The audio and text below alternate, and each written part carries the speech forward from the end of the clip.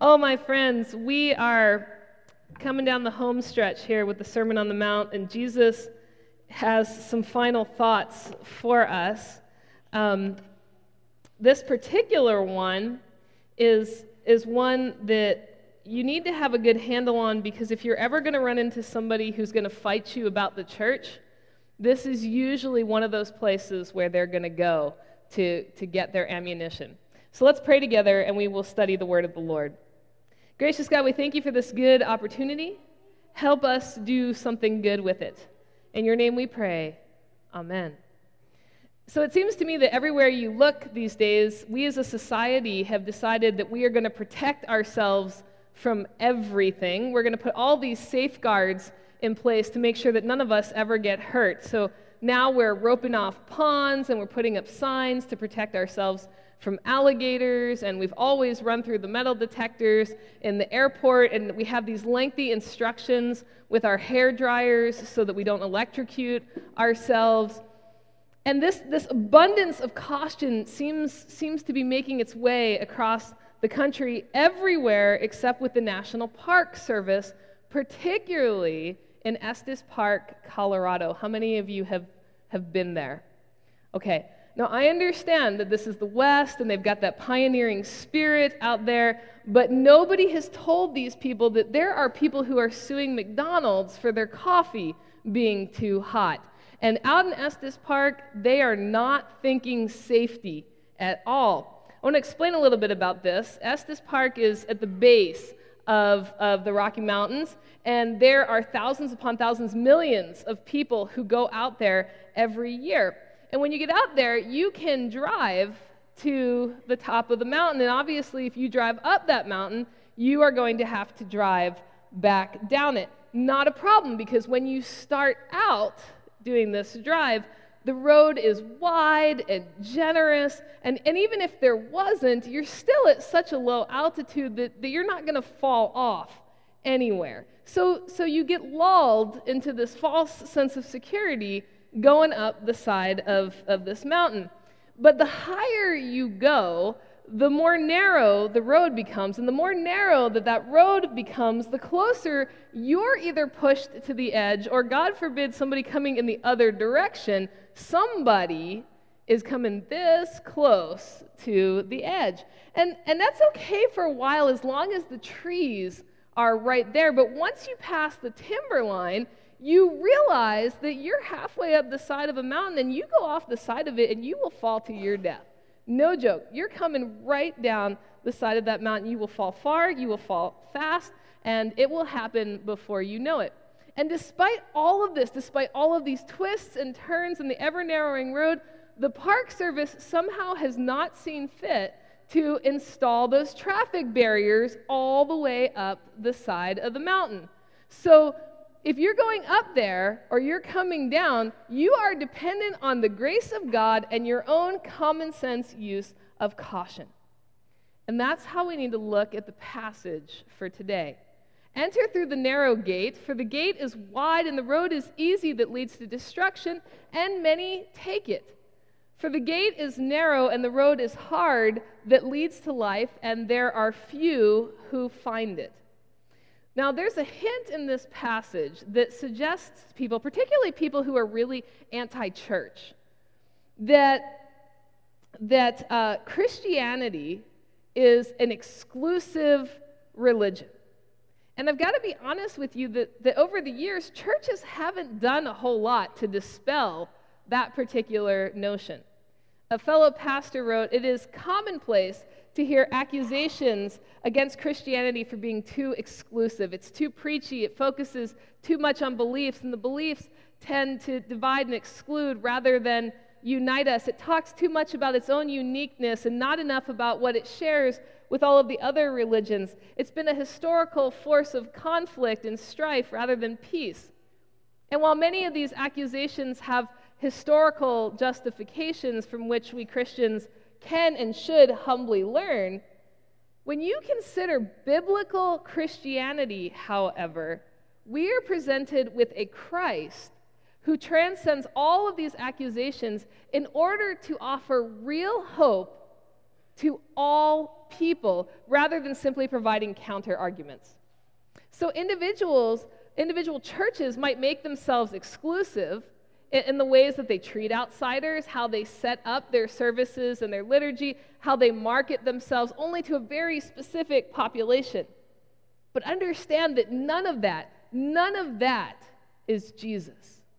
Jesus includes everyone. Come to me, all of you who are weak and heavy burdened. That is just about as inclusive as it's going to get. By definition, all is everybody, everyone, each and every person.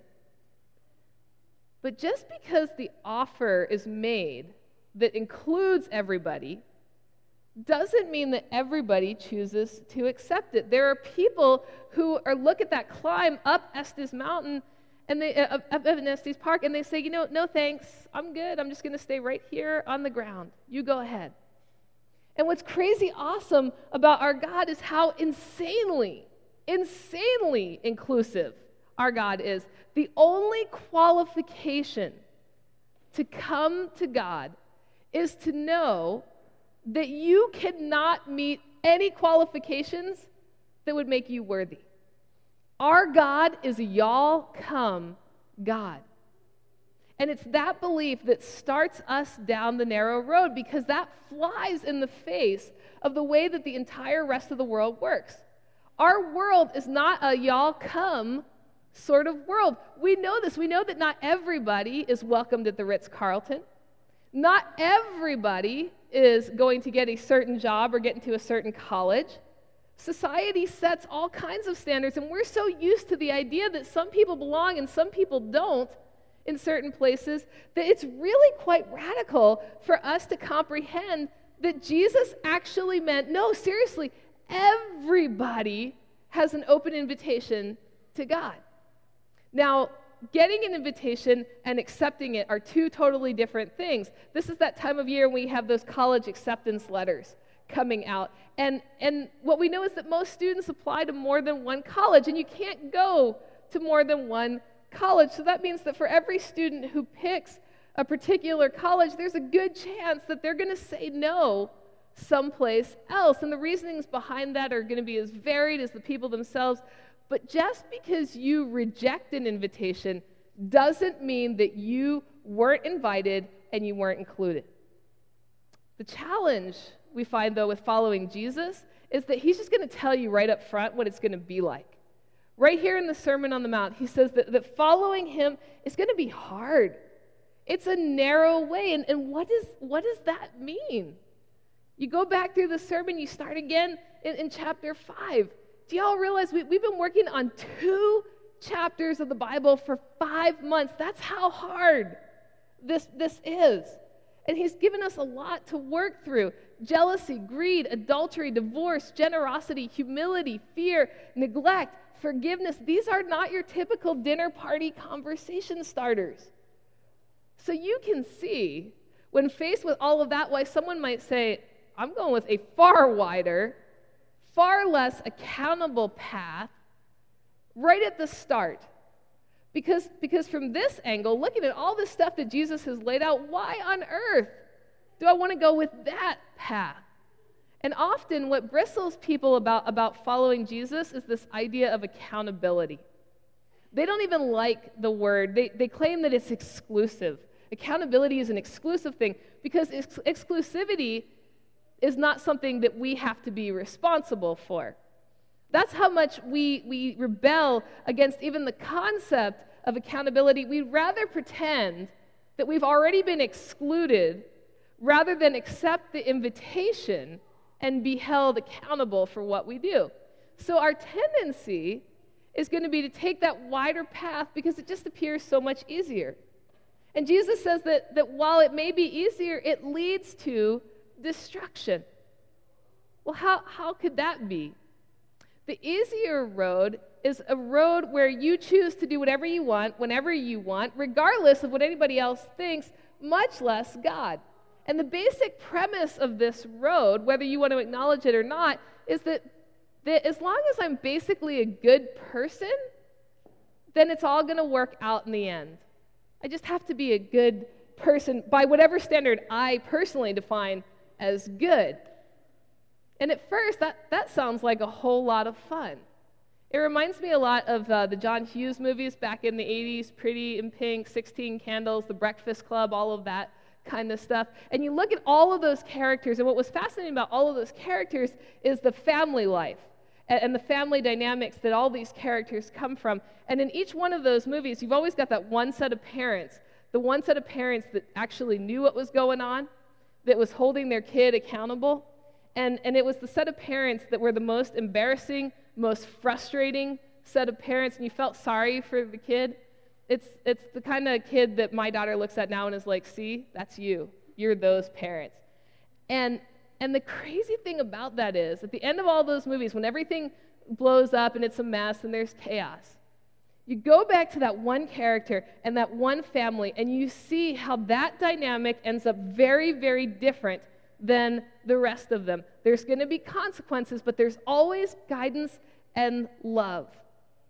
That's what it looks like when you enter into an accountable relationship with Jesus Christ. Where there's accountability, there's always going to be a narrow path, which at first seems lame or restrictive and sometimes even scary, but ends up in a much better destination with a much better outcome. There is nothing in Scripture, absolutely nothing. I dare you, read the entire Bible and come back to me on this. But there is nothing in Scripture that is intended to harm you, hurt you, or make your life miserable. In fact, Scripture is chock full of stuff that is there to help you grow, to help you thrive, to live your life as fully as possible. And so when Scripture talks about moderation, for example, in regards to something like drinking, it's not because God wants to exclude drinkers from the kingdom of heaven. It's not because he's trying to ruin your ability to have a good time. But even the least God-interested person on the planet would have to admit that there are definitive dangerous threats to your life and others when you are drunk. And scientific studies that are completely devoid of faith whatsoever have shown what happens to your brain and your memory and your health when you drink excessively. So if you're honest, you'd have a really tough time defending the positive impact of a drunken stupor. So if drinking in moderation is reflective of the narrow way, while it might seem less fun for a moment, the reward is going to be a fullness of life the next morning. There's one other part that we have to consider about this narrow way. It makes a pretty radical claim about Jesus. And it's the claim that he is all that we need to obtain eternal life. That's a very narrow viewpoint, isn't it? If you're in a sinking ship, and a lifeboat is offered, your only responsibility is to cling to that lifeboat. Now, if you don't believe that your ship is sinking, well, then you have no need to seek out a lifeboat.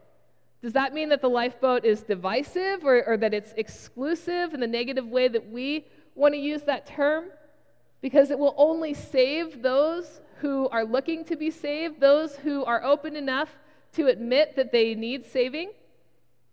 Or is not this exclusion precisely the factor that makes its salvation so worthy and so secure in the first place? Consider two different reactions to this statement. There's a lifeboat. Reaction one. Only one?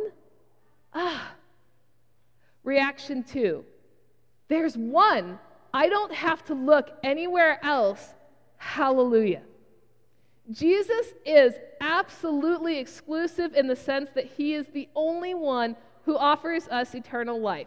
He is narrow in the sense that those who follow him are dependent not on what we do, but what he has done for us. There is no other way, and his grace is sufficient. His love is unconditional. He is the way, the truth, and the life. And he is open, available, and 100% inclusive to every single person who seeks him out, no exclusions. So now that we understand the roads and the gates, we need to know where they're going to take us. The wide road leads to destruction. We don't have to talk about that very much. We know this because we've seen those places in our lives when we have gone on the easy route. We knew what it would take to follow Jesus, and we made the choice to go do something else because we thought that it would be easier, because we let our pride take over, and we had those moments of, I can do this. I got this figured out. I can handle it. And we know where that has gotten us. We know those times of trouble that we have landed in because of it. The narrow road leads to life. Now, that is not to say that there aren't challenges that come along this path. I decided when I was working on this sermon to look up the fatalities at Rocky Mountain National Park. And actually, there are none on record that deal with somebody falling off the side of the mountain in their car. But what was not surprising to me at all was that Rocky Mountain National Park has one of the highest incident rates of cardiac arrest of any of the national parks across the country. I think they're only beat by Grand Canyon. But back in 2016, the park estimated that they had 3.3 million visitors, and at its peak in 2014, the total loss of life in 1 year was, again, 8 people, none who fell off the narrow road. But having been a passenger on that mountain, on those roads, as Pastor Sung was driving, I want to give my testimony this morning that God's grace must be rampant all over that mountain, must rain down, shower upon it, and that even though we succumb to the temptations of the wide road, the good Lord is gracious and forgiving. And when you get to the top of Rocky Mountain National Park, and you get out of the car, it's one of those views where you get out, you look around, and you understand in a profound way what it means to be alive. You enter through the narrow gate, for the gate that is wide and the road that is easy leads to destruction, and there are many who take it. For the gate that is narrow and the road that is hard leads to life, and there are few that find it. Be one of the ones who finds it. I guarantee you won't regret it, and you will discover what it is like to be fully alive. Let's pray together. Gracious God, we confess that we love that wide road. It seems to be the road that so many of our peers take, and they make it look so fun and so engaging and so inviting. So when we make that choice to follow the narrow road, be with us, God. We know that we're going to need you. That's why we took the narrow road in the first place. We need you to protect our hearts and our lives, to give us strength and fortitude for the road that is ahead. And we thank you that you are leading us to a destination that will remind us of what it means to be fully alive. In your name we pray. Amen.